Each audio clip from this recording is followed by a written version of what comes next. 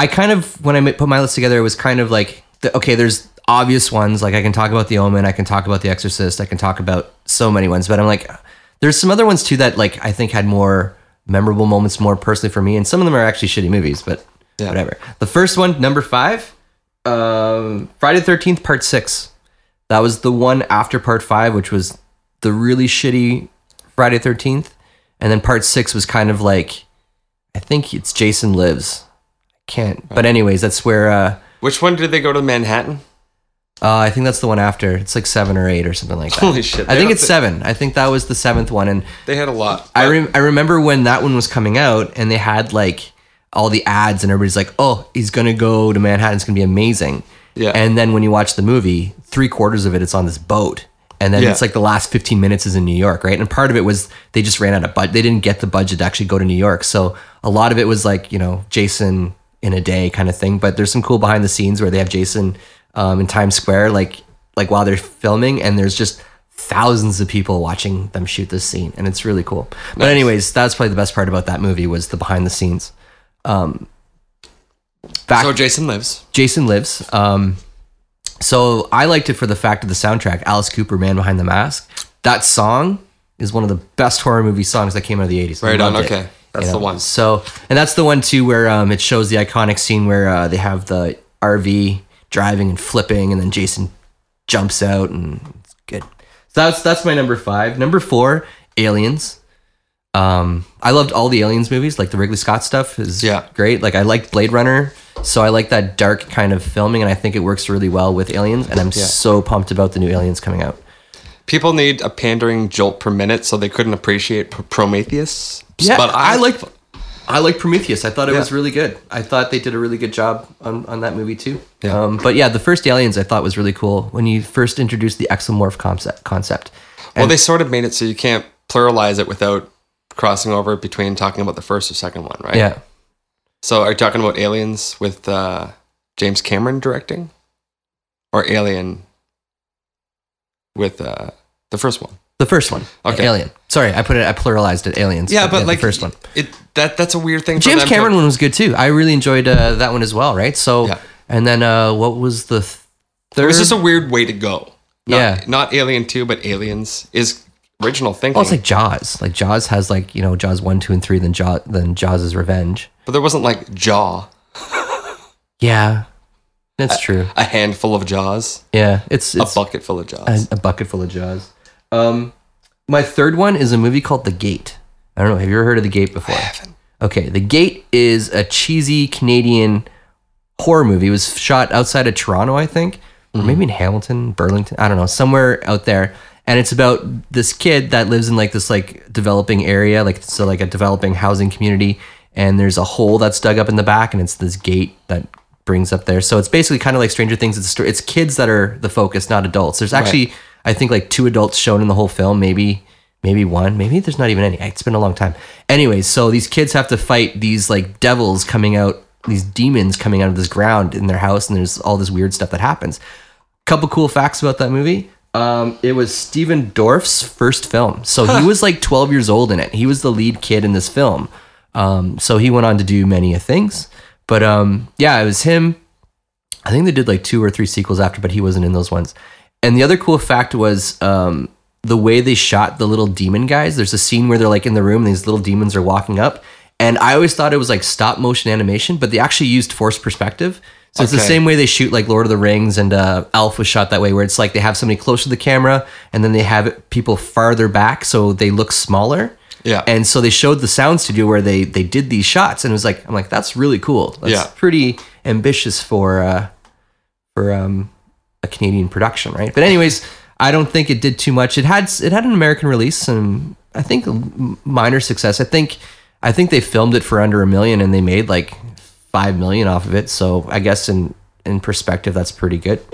Day of the Dead, which is one of there's like the Living Dead series. Day of the Dead was the one where they had the friendly zombie, where they kind of like trained a zombie and they lived in a bunker. I thought that one was kind of cool. I thought it had cool effects. Never seen it. You've never seen Day of the Dead? No. I think it's one of my more favorite ones out of the series. Like, It is cheesy again, but again for the nostalgic sake, it was one of the horror movies that I owned, so I watched that quite a bit. Right. And it had some cool scenes where the dude's like getting ripped apart and he's screaming and but that's like every horror movie or every zombie movie now. Is Romero the guy who wrote all of them? I believe he wrote that one too. Okay. I'll double check, but I think he was also. So they may have different directors, but he's the guy who the series. It's series. His. Yeah. Okay. George A. Romero. I don't know. Yeah. Romeo, whatever. Have you ever watched the filming of Night of the Living Dead? No. They got those real zombies for the movie, right?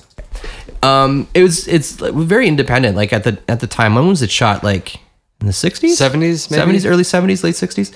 Outside of Pittsburgh, in Pittsburgh. So basically, he had this idea for a horror movie. It was like a day shoot, but it's very political because our protagonist is a black man, and it's kind of sad at the end. If you haven't seen it, it's kind of a tragic ending, but it makes sense of the time.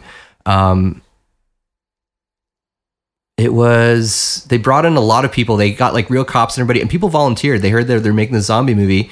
So they had a bunch of volunteers. People came out and actually, like the police, all that came out and actually did, they were like, we're going to dress up like zombies. And nobody really knew what zombies were at the time of the shooting. So they're like, this is what it is. So they kind of created the whole zombie lore in the making of this film. Yeah.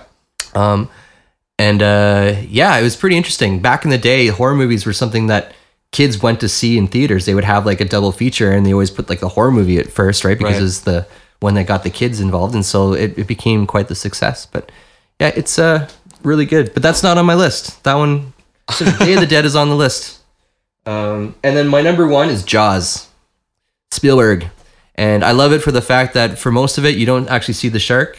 And then it went to spawn a bunch of other sequels that weren't so good. The second one was all right. The third one, I don't remember the third one. Oh, that was the one where they were, is it Dennis Quaid?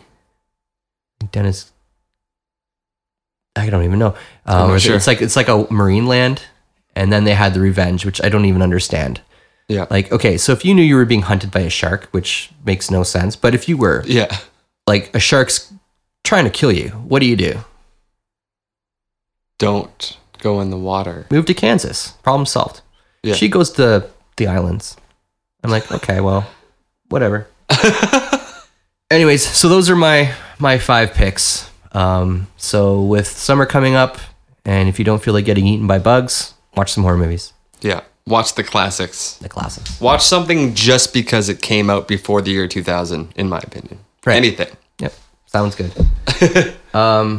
Insidious. That's another... This is coming randomly, tying back to the beginning a little bit, but Insidious is another thing that's sort of like in that realm of there's an upside down evil world. Yeah, I didn't like Insidious that much. I thought it was cool, but I just know that's what's happening. It was cool, like the whole jump scare genre, like Paranormal Activity and stuff like that. What's the other one too? The more recent one. They had a sequel. Sinister? No, like Insidious is where there's an upside down world. The other one is when there's ghost hunters going into the house. And it's a ghost. Do you know what I'm talking about? Oh, fuck. Is it like in the last, like... The sequel came out this past summer. It's not Sinister. Oh, I know which... It's got a title like Insidious. It's one word. Or the something. Fuck. Oh, yeah. And the one that just came out, they go to London. It's supposedly based on a real thing, and there's a video game coming out about the house that it takes place in. And also for the listeners, when somebody says like based on true events, there's no law that says you can't say that on anything. So like it's become quite the horror movie ploy to say based on real events. But I mean, it could be anything. It'd be like this house existed during the time of the story that we wrote this. Don't forget Sam Raimi though too. Yeah, Evil Dead. Oh yeah, actually, I was going to talk about other shoutouts. That was one of them. Evil Dead is fantastic. Mm-hmm. Still one of the best iPad games is the Evil Dead Army of Darkness game. Love it. I spent hours and hours playing it. The Thing was a fantastic movie as well. The original one with what's his face? The recent what? The original. Who was in the original Thing? The Thing? Oh, Yeah. I don't know. What was Kurt Russell? Okay. Yeah. All right. I'll watch that. Oh, I like... Sorry.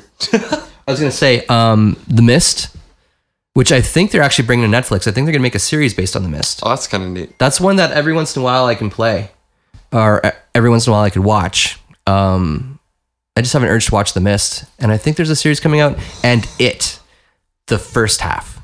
Right. So there's 2 parts to It. The first half is what I really like. The second part I thought was cheesy. The Conjuring is what I was thinking of The before. Conjuring, yeah. Yes.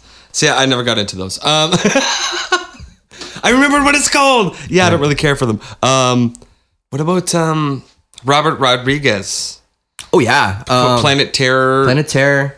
From Dusk Till Dawn. Yeah. Those are fun horror movies, but they have the same kind of... He appreciates the quality of the 20th century of horror movies. Yeah. So, yeah. And Quentin Tarantino didn't do a bad job with that car chase thing, but that's not a horror movie. That was part of... Bulletproof?